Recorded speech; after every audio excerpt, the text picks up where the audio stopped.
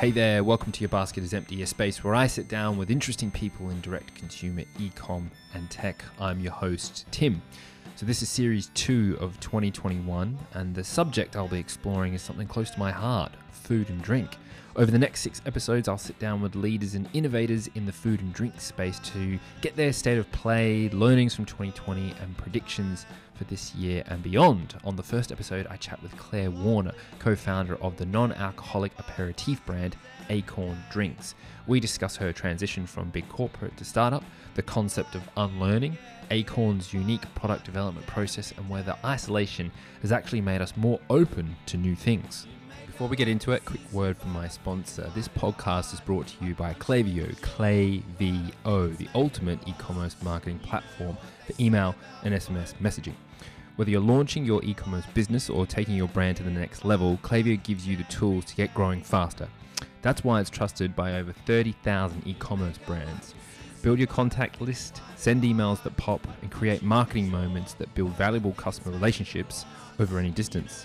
Get started for free today. Visit klaviyo.com/yourbasketisempty to create your free account. That's klaviyo.com/yourbasketisempty.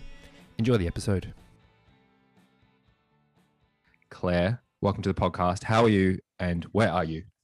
I'm good. Thanks for having me today. I am in a very windy East London today, looking out of the window. It's very sunny, but I took the dog for a walk this morning and nearly got blown away. So, but all good. How are you? Yeah, not too bad. I equally as windy and not a similar location. I'm in East London as well, and there's a tree that's fallen down on the road. I've noticed. Wow. Yeah, I know, right? Yeah. So I think didn't look like it did hurt or damaged anything, but yeah, okay, it's very windy. Right, I want to do a bit of a rewind to start us off. So talk me through your journey from LVMH to Seedlip, and then how this led to the creation of Acorn. Okay, once upon a time. Now, I feel like when I talk about this story, I seem to kind of you have to go back quite a long way. So I'll try to keep it relatively short. But I was with LVMH, or the Belvedere Vodka, which is owned by the world's largest luxury goods company, which is LVMH. And I was with Belvedere for 15 years and had a brilliant time. My role evolved, but the last sort of 10 years of my time there, I was responsible for liquid development. And so in the course of that time, made 13 Belvedere vodkas. Many of them you can still find in great retailers today. And loved that journey and learned a lot. But during that time, I became very interested in firstly my own personal health and well-being. How can I travel the world 70-80% of the year and still be fit and healthy? So got into running, got into understanding more about why nature is so restorative, and tried to apply a lot of that to the work that I was doing at Belvedere, and wanted to bring more of the natural world into the work that we were doing there. And so that path, that nature path, led me to Ben Branson, who at the time had an agency, a design creative agency.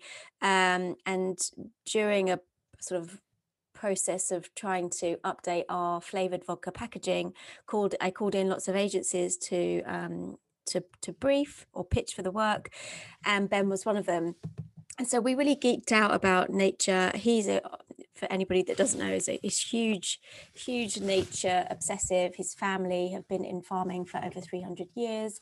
He himself is really passionate about the natural world. And so we just really geeked out about nature. And he lent me a book, which was called Biomimicry, which blew my tiny mind at the time, because I just hadn't realized how you could really incorporate so much of nature's gifts into the work that I was doing on vodka and the work that he was doing on design. And so he says I stole that book. I kind of say that I borrowed it for a very long time, but Yep. Essentially a few years later, he sent me an email to say, look, I want to continue to change the world. I'd like you to help me do that. Would you join me at Seedlip and help change the way the world drinks? And at that time, 15 years in, I was ready for a new challenge. I was ready for a new adventure, and I was absolutely passionate about combining my love of food, drink, and nature to create something new in the non-alc space. Wow. That is serendipitous. Yeah. So just so I'm clear, so when you met Ben with the engagement with Belvedere, the Seedlip thing wasn't a thing yet. So then they went off and did their thing, and you guys kind of came back together a few years later. Is that how it worked? Yeah, exactly. So he would bring me this Seedlip thing that he was working on, and I think I was maybe one of the first people that told him he was crazy and that what was the point. But then he persuaded me that this was actually something that was necessary, and I took him to Berlin to present Seedlip to about 300 bartenders while I was still with Belvedere, because we were talking about the highball and the future of the highball, future of like tall drinks. And I thought, here's a great opportunity to really test whether the bartending community will buy into this new sort of concept of a distilled non-alcoholic spirit. And if anybody's not met Ben, he's incredibly persuasive, very inspiring, and he blew them away. And this product, Seedlip at the time hadn't been launched, and he continued to just surprise and delight everybody from bartenders to consumers with this great product. So I watched from the sidelines thinking, wow, I mean, goodness, I had no idea that this was something that was so needed. He neatly articulated the dilemma of what to drink when you're not drinking in Seedlip. And even though I'd been in the drinks industry for such a long time, it hadn't really occurred to me that a product could really transform the way we thought about how we drink, and particularly how we think about what we drink when we're not drinking. And so I watched Seedlip really capture our imagination from the sidelines. And when he wrote to me to say, I want to create a new brand, would you come and help me? I was like, oh my God, I'd be crazy not to. This man really is changing the way we drink and changing the way the world drinks and thinks about drinks. So I bit his arm off. So I'm always intrigued about how not just these sorts of concepts start, which I find fascinating, but also the first the first few months and like inflection points at the start. So talk me through the first few months or to a year. I do appreciate there's a rather large event that happened quite early on into your journey, which we'll get to maybe a little bit later on. But talk me through 2018 and into 2019. What was it like? Did it go to plan? Did it not go to plan? I think back to the first 6 months, and I think I spent most of that time either exhilarated, terrified, really excited, as all of the emotions. And of course, we had some things went really well, and then things didn't go so well. And Ben and I would always sort of joke that we felt as though we were on a sort of game of snakes and ladders. And every Friday you'd have like a recap of what's happened that week, and it would be like, oh, this was great, oh, this was not so good. So it was a really exciting time. I can't remember who said it to me, but somebody at the time said, excitement and terror are the same energy. It's just how you think about it, which I thought was really interesting. But it was a really exciting time. I also had not realized, I think, how much sort of scaffolding I had around me at LVMH, just in terms of the structure of the business, the age of the brands that I was working with,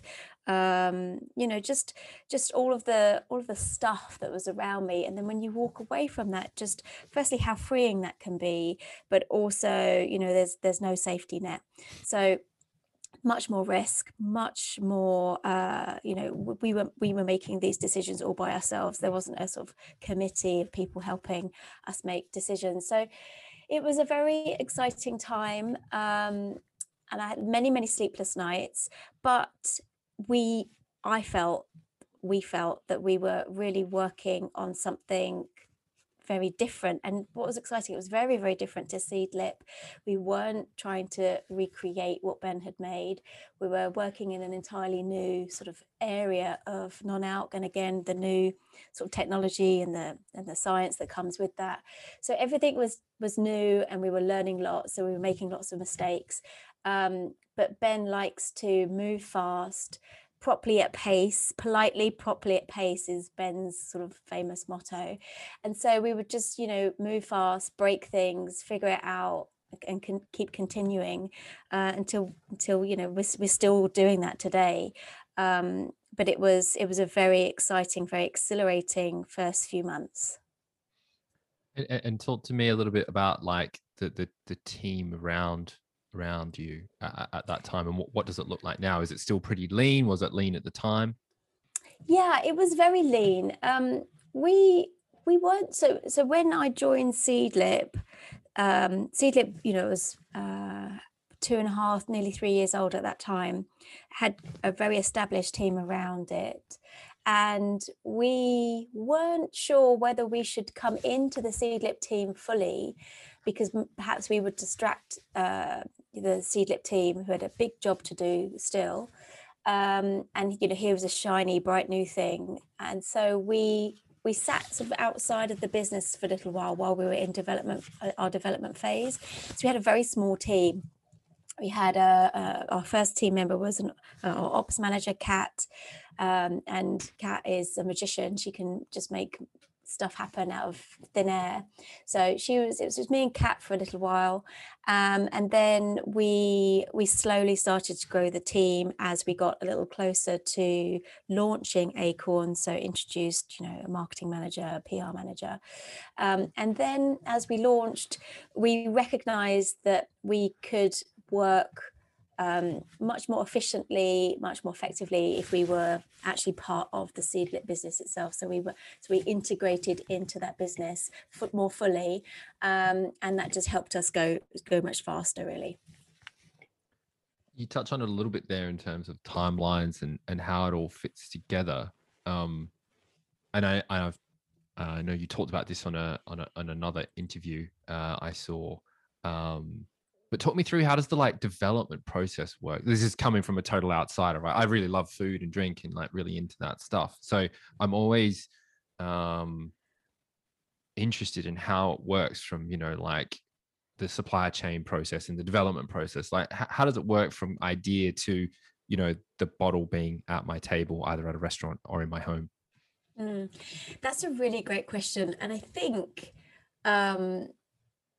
this is the second product that I've made. With Belvedere, we were making iterations of Belvedere within a very established sort of production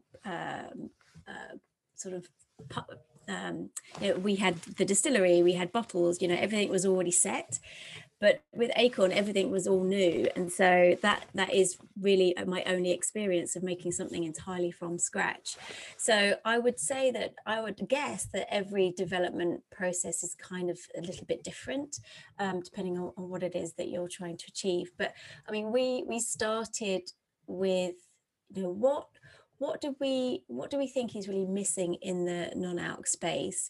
And for me, it was, how can you drink something non-alcoholic that is complex, multifaceted, and really can stand up and complement food? That was what I wanted to try to create, knowing that non-alcoholic wine still has quite a long way to go. Seedlip really had done an incredible job in defining the non-alc distilled spirit, and all of the great stuff that you can do with Seedlip in terms of cocktails. But I wanted something that could stand on its own 2 feet, be enjoyed neat, be worked into cocktails as a modifier, could work with food. So we really took inspiration from aperitifs and looked to Europe and looked in our own history books for inspiration. So that was the starting point. And also, it was important not just to create something that we wanted to drink, but also to know that our consumers, our future customers, would also want to drink this. And so we looked at, of course, food and drink trends, what type of flavors were becoming more popular, and bitterness had been growing in popularity for the last sort of 5-10 years. I don't know if you remember when Beyonce wore sweatshirts that said kale on it. That was about 10 years ago. No, I don't. I'll look it up after this. Yeah. So, kale became, that vegetable that everybody kale's in the vegetable, kale. Right? Got it. Yeah. Exactly, no, crispy kale. Yeah, no, I get. Yes. And so I don't know if you remember then that everybody had kale on their menus, and I think there was a story that kale even had its own PR manager. But anyway, but bitterness really had been bubbling along in the background. Our love of bitter leaves, dark chocolate, dark espresso coffees.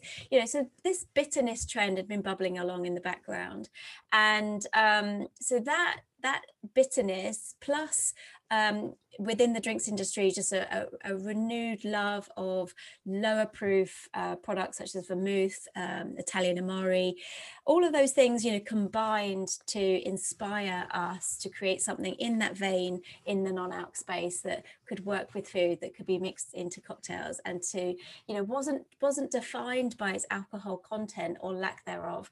It was more about a botanical richness, which isn't dependent on alcohol.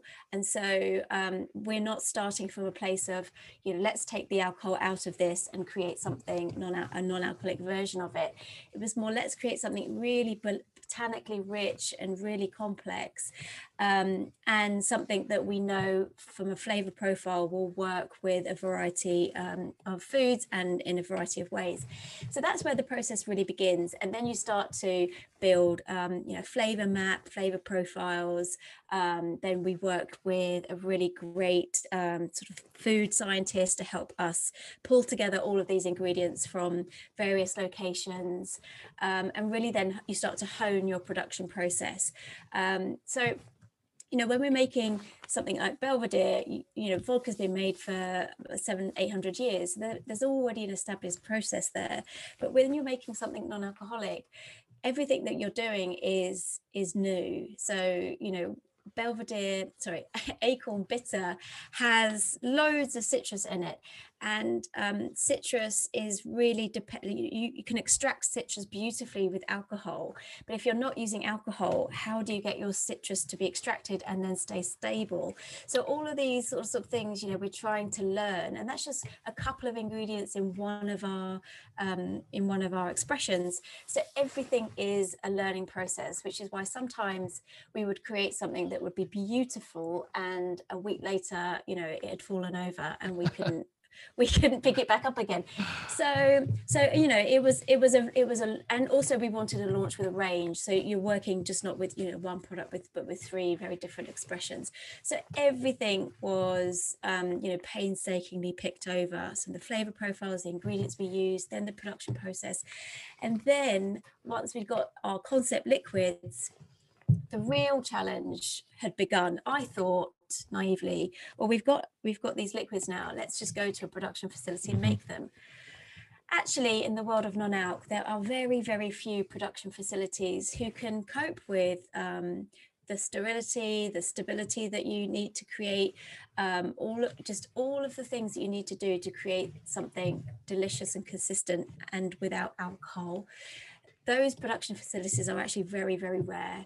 And we were taking brand new concept liquids that hadn't been, produced at scale, and trying to find a production facility that would work on this stuff with us. So that was the real challenge. It's not the, it's the nuts and bolts, I think, that was some of the most challenging times that we had. And we were also really keen that we would use English sparkling. Well, we were really keen that we'd have grapes as a base. Mm-hmm. We wanted to use Verjus, which is the pressing of unripened wine grapes. And then we spoke to so many brilliant vineyards in this country. and we were like, hi, it's Claire from Acorn, Seedlip sister brand. Who? No, don't know you. Anyway, just wondering if you're doing a green harvest. Now, green harvest is what vineyards do to thin the vines to concentrate all of the sunlight onto the grapes that will eventually go on to be harvested for wine. And it typically happens when you're making lots of wine. So it's quite common in Australia, it's quite common in Canada and everywhere else. And in this country, I would be teaching a lot of these, growers what a green harvest was. They were like, I've never heard of that. What are you even talking about? And then we started to think, oh crap, we might not be able to base Acorn on English grapes. We might have to go to France, or we might have to bring grapes from bloody California. And eventually, and again, serendipitous. Say that word for me again, Tim. Serendipitously. Thank you, that word. We found one vineyard in Sussex who only grows Verjus, so only grows grapes for Verjus, and we now work exclusively with him. So the process is. The process always takes longer than you think it's going to take. The process is always really exciting and really frustrating in equal measure. And then right at the end, you get something magical, and that's what we've got in Acorn. That's quite, that's quite a logistical supply chain, operational endeavor. So I suppose that brings me to an interesting question then, which is something that I'm always intrigued about when someone starts something, right? And thinking about that process and the complexity and the challenges, do you think it was an advantage that you'd kind of come from this world, or do you think it was more challenging because you knew all the challenges before they even happened? I think it was an advantage in that I understand liquid, I understand flavor, I understand drinks, I understand the production process, even though the previous production experience I have is with an entirely different product and alcoholic. So I think it was definitely an advantage. But that being said, I did have to unlearn quite a lot of things that I'd learned over the course of 15 years with Belvedere, and all of the comfort that working with alcohol can bring, in that it's stable, it's brilliant when you can using it to extract flavor with, it sits on back bars for years and doesn't, nothing happens to it. So all of that sort of science of liquid I had to relearn when it came to working with something non-alcoholic, and that's been fascinating. And I think what it did do for me is really reassure me and reinforce this belief that I have that with incredible ingredients, with the best ingredients and the best process, and really blending to build layers of complexity, you don't necessarily need to have alcohol. All of that can be done with a real love and appreciation of what nature can give us, and that's what I brought from Belvedere, and that's what I hope people taste when they taste Acorn. I want to switch gears slightly because I feel like we've got a good snapshot of like the operational process, and I want to talk a little bit more about the brand. So from my perspective, I suppose an outsider, like your tone of voice, the aesthetic, the outward presence is really on point and really elevated, just looks and feels really, really cool. Like, how have you gone about that, like building the brand? Because obviously that's a whole other work stream compared to the operational and mechanics of the physical product. Yeah, talk me through that process. Yeah, again, it's iterative. It didn't emerge fully formed. What was exciting for me is that when we launched Acorn, I felt that it was fully formed and that it wouldn't change necessarily. But it's for me, what happened is that Acorn almost became we breathed life into this incredible brand, and then we really listened to our consumers, our customers talking about it, how they were using it, what they were loving about it, what might what was necessary, what were we doing that might have been holding us back from connecting more deeply, or in a more relevant way with our consumers.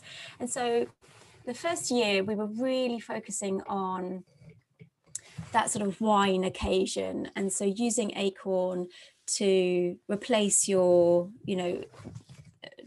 glass of wine with food. And yes, it's botanical, and yes, it works really beautifully as spritzes and all that thing, but we were really focused on the wine moment. And actually we started to see that when we talk specifically about food or wine in a very serious way, there was a disconnect. Something wasn't quite landing. But when we started to relax a little bit more and have more fun with the brand, then people really started to respond to us. We also felt that if we, took ourselves too seriously, then it's difficult to have fun with a brand if a brand's taking itself so seriously. And we are a range of aperitifs, which in themselves are inherently social. They are the drinks that you have at the beginning of a great night ahead. They are the drinks that whet your appetite. They are fun and lighthearted in a way. And so when we started to just do more of that stuff and really then focus on bitter as our hero SKU, and then really focus on the spritz occasion, it all seems to just then, I suppose, come together, and we became a lot more confident in our tone of voice, in our personality, in the way that we would appear, in our photography. It just all started to make more sense when we actually listened to our consumers and then actually tapped into who we wanted to be as a brand. And ultimately, as the founder or co-founder of Acorn, it's really important that this brand feels authentic to me and who I am and how I speak and how I, show up. And perhaps there was a little bit of a hangover from the LVMH days when we would talk about champagne in this really, very serious way. Champagne has like 300 years of heritage. So you would talk about it respectfully. And I think I was maybe needed to let go of some of that language and that way of speaking and just embrace the Acorn tone of voice, which is much more accessible, much more friendly, much more social. Yeah, I mean, you touched on an interesting concept before, this unlearn idea, that when you're in a big organization and you move to something smaller and I suppose a little bit more startup-y, or however you want to describe it, you need to sort of, I suppose that's a fascinating concept. Yeah, you talk about the scaffolding being removed and having to unlearn some of the stuff. I find that's a very interesting way of looking at it. I see it as the two, whenever I talk to somebody who's like potentially going down a more, I wouldn't necessarily say corporate, but a bigger organization, right? Like you said, with scaffolding, or they want to go into the startup. They're kind of the pros and the cons, aren't they? Like, yes, one option gives you scaffolding and you don't have to worry about like HR or, when your computer breaks, there's a IT or some sort of, technical team. In a startup, you have to deal with all that sort of stuff. And I think, but you've got more agency to sort of like, I suppose, develop and influence and be part of the vision and the direction, which is slightly more difficult in bigger organizations. And I know this from experience.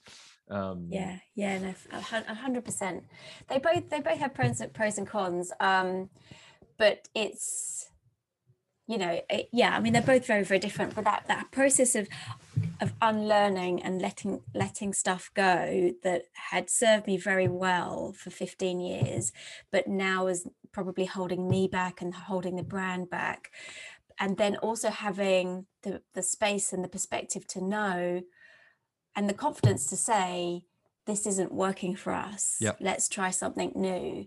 And that does come from Ben a lot of the time, because he's not afraid to say, this didn't work, that I made a mistake, and I think coming from a very big organization, saying you've made a mistake isn't, I don't know, I mean, look, it's nobody likes to say they were wrong, but in the Seedlip organization, you're almost sort of encouraged to make mistakes, break things, learn from those mistakes, and then move on.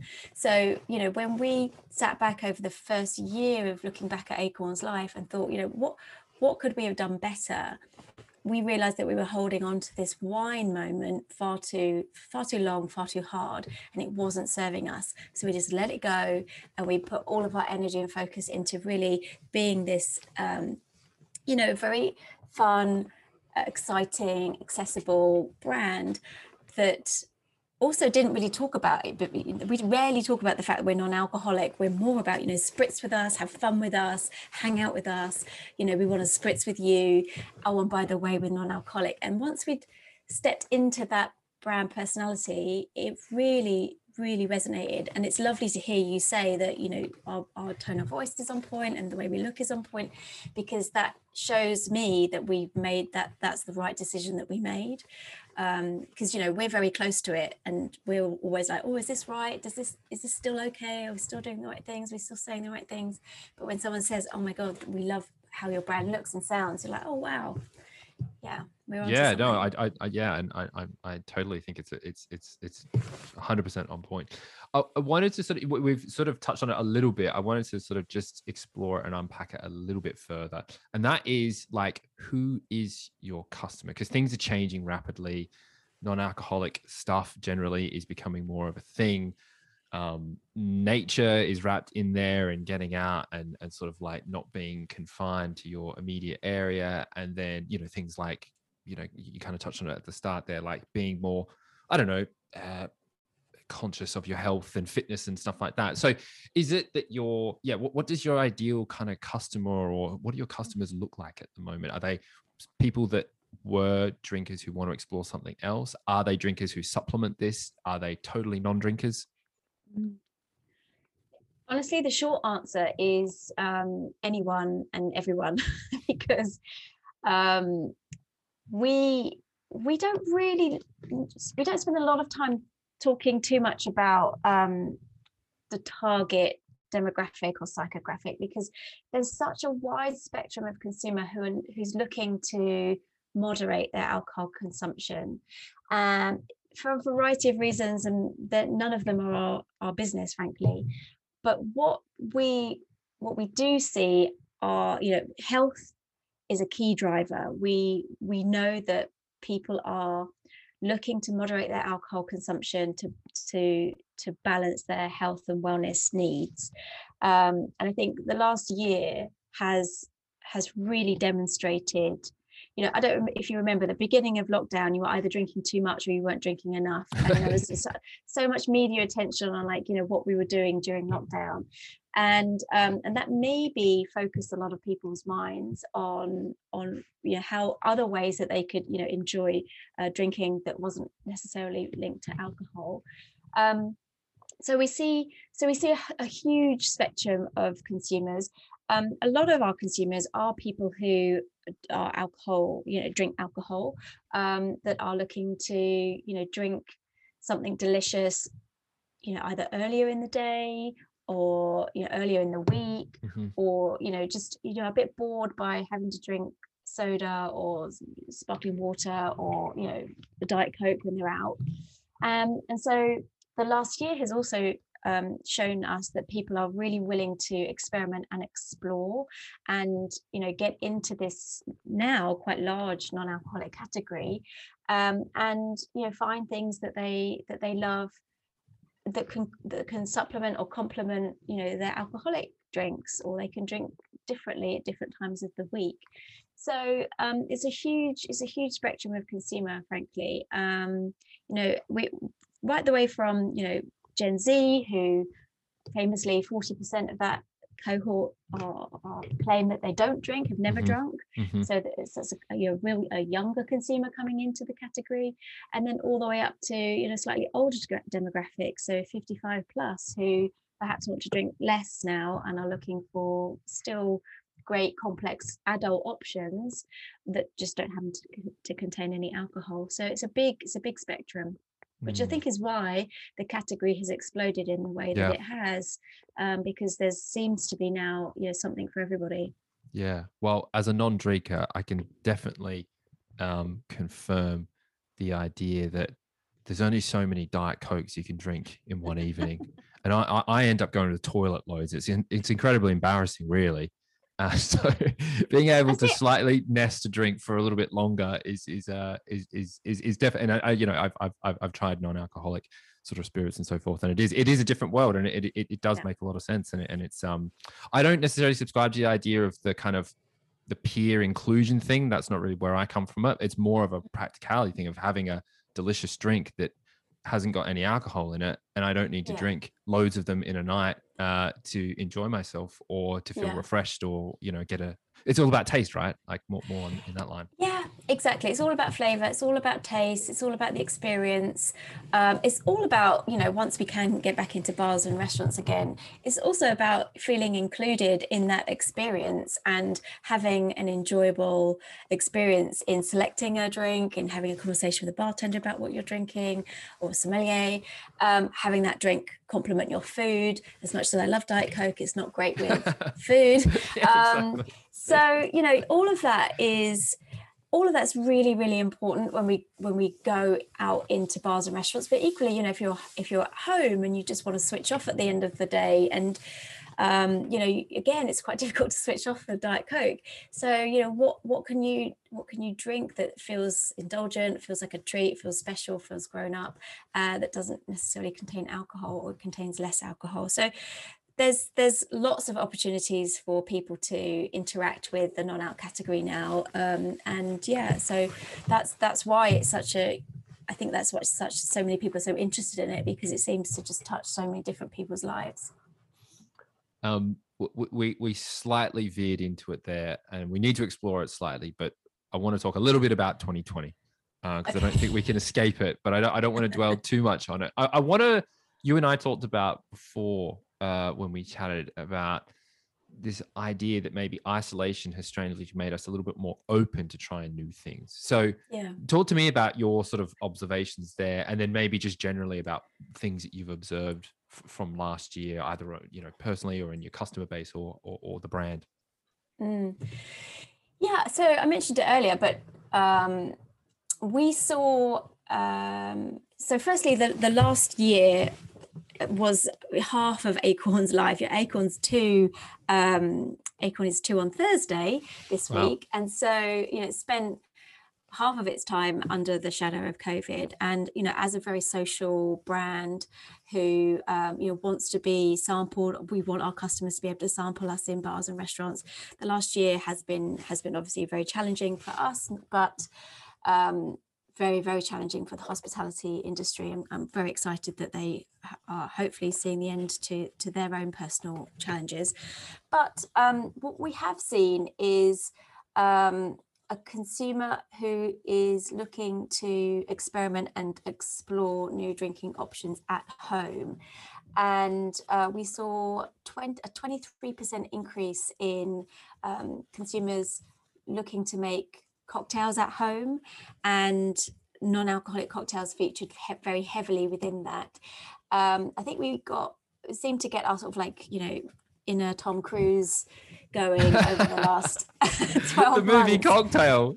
Yeah, I mean, everybody seems to be making. I literally saw cocktails. Something on that yesterday. It's so funny because there's that's so funny because I remember seeing that like when I was much younger, and there was an article about what you're talking, and it had the photo of Cocktail. And the reason it sparked this crazy memory in my mind is there's a relatively famous Australian, maybe not international actor called Brian Brown, who was the older bartender in that movie. Yes. And I totally forgot. I'm like, oh, Brian Brown was in a movie with Tom Cruise in the 80s. That is mental. So yeah, anyway, that's funny. Yes. I do recall Cocktail. We all seem to be doing that this year, the last 12 months or even longer. And so, people have discovered Acorn in a more organic way than perhaps they would have done otherwise. So it sort of supercharged the brand from a direct to consumer perspective. We've been able to really connect in a much more relevant way with our consumer directly, which is why I do a podcast, which is why I do Spritz at 6 on Wednesday nights, which is why we've just been using Instagram as a way to really have greater, deeper, better conversations with our consumers, because they're at home, because they are wanting to be entertained, and wanting to be engaged by brands who, we're a great fun drink brand. We encourage you to spritz with us, and we're non-alcoholic, and we have quite a lot less sugar than our alcoholic competitors. So the health and well-being box is firmly ticked, and the fun and entertainment box is also ticked. And so there's been I can only guess, but I think we've got a much more engaged community now than we might not necessarily have had, were it not for lockdown and people being at home and wanting to discover new things.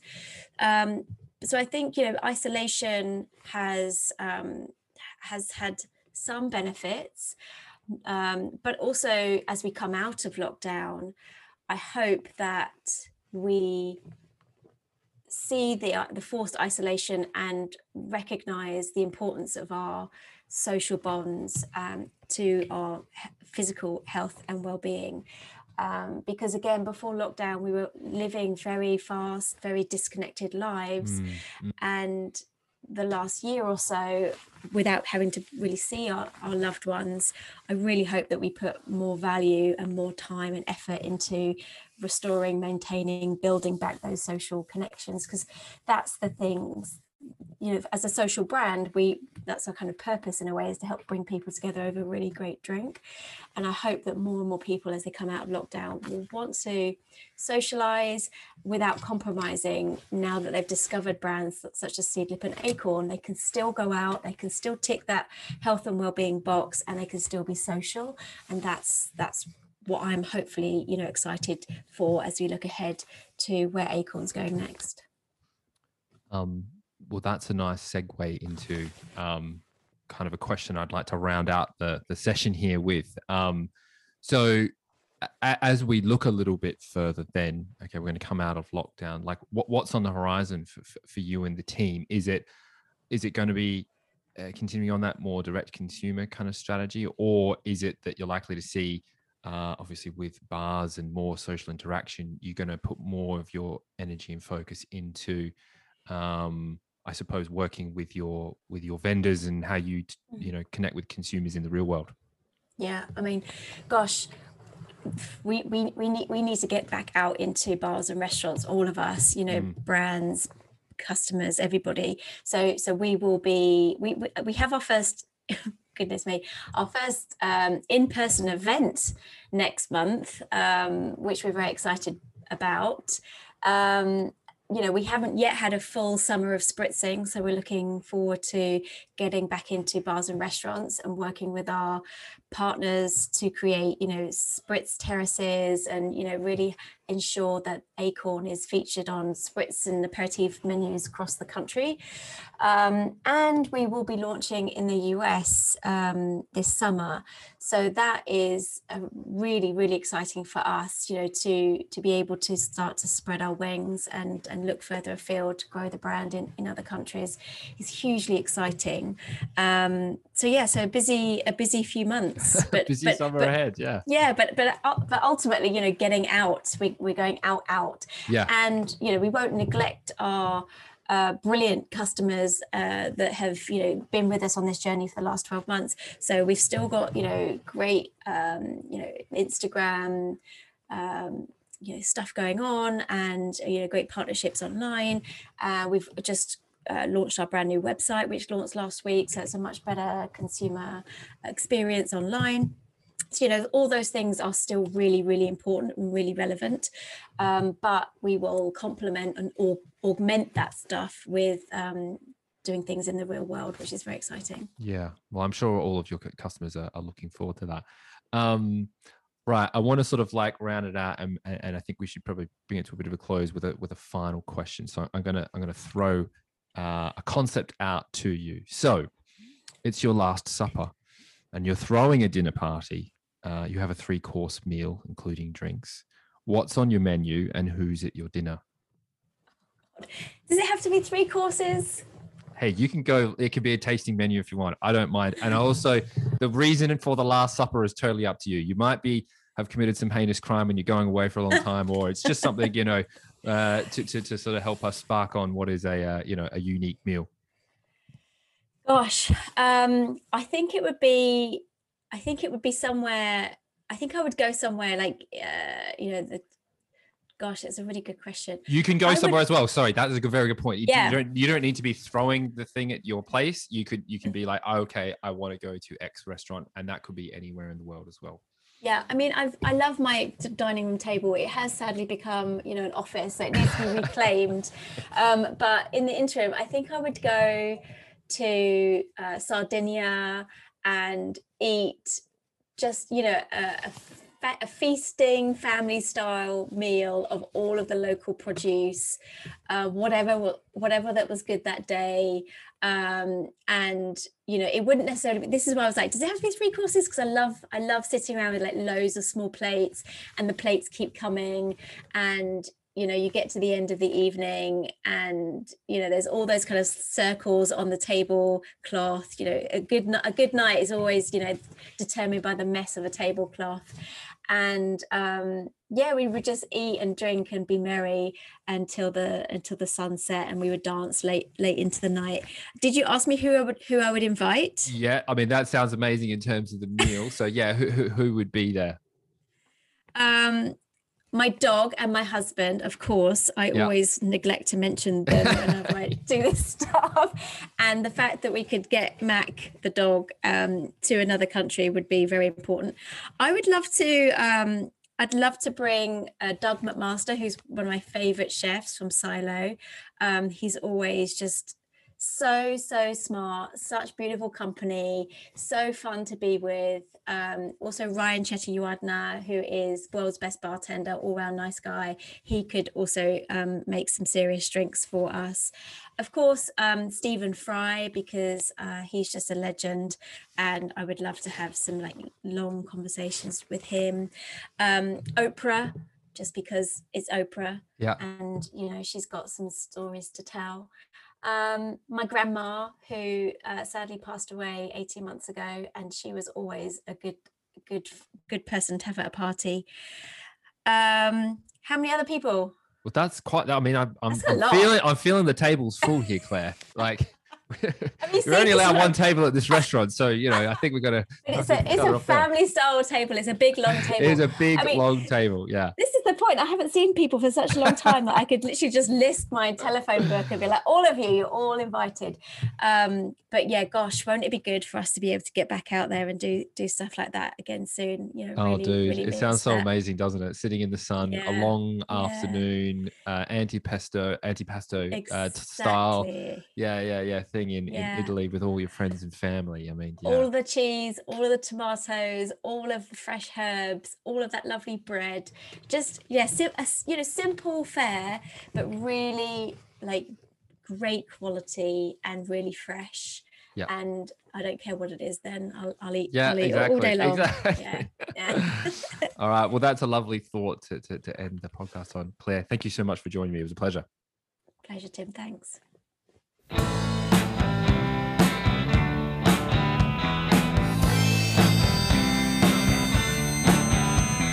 There you go. A massive thank you to Claire for joining me. You can check Acorn at acorndrinks.com. That's AECORN drinks.com. Before I go, a quick word from my sponsor, Klaviyo, the ultimate e-commerce marketing platform for email and SMS messaging. If you want to learn more, go visit them at klaviyo.com/yourbasketisempty.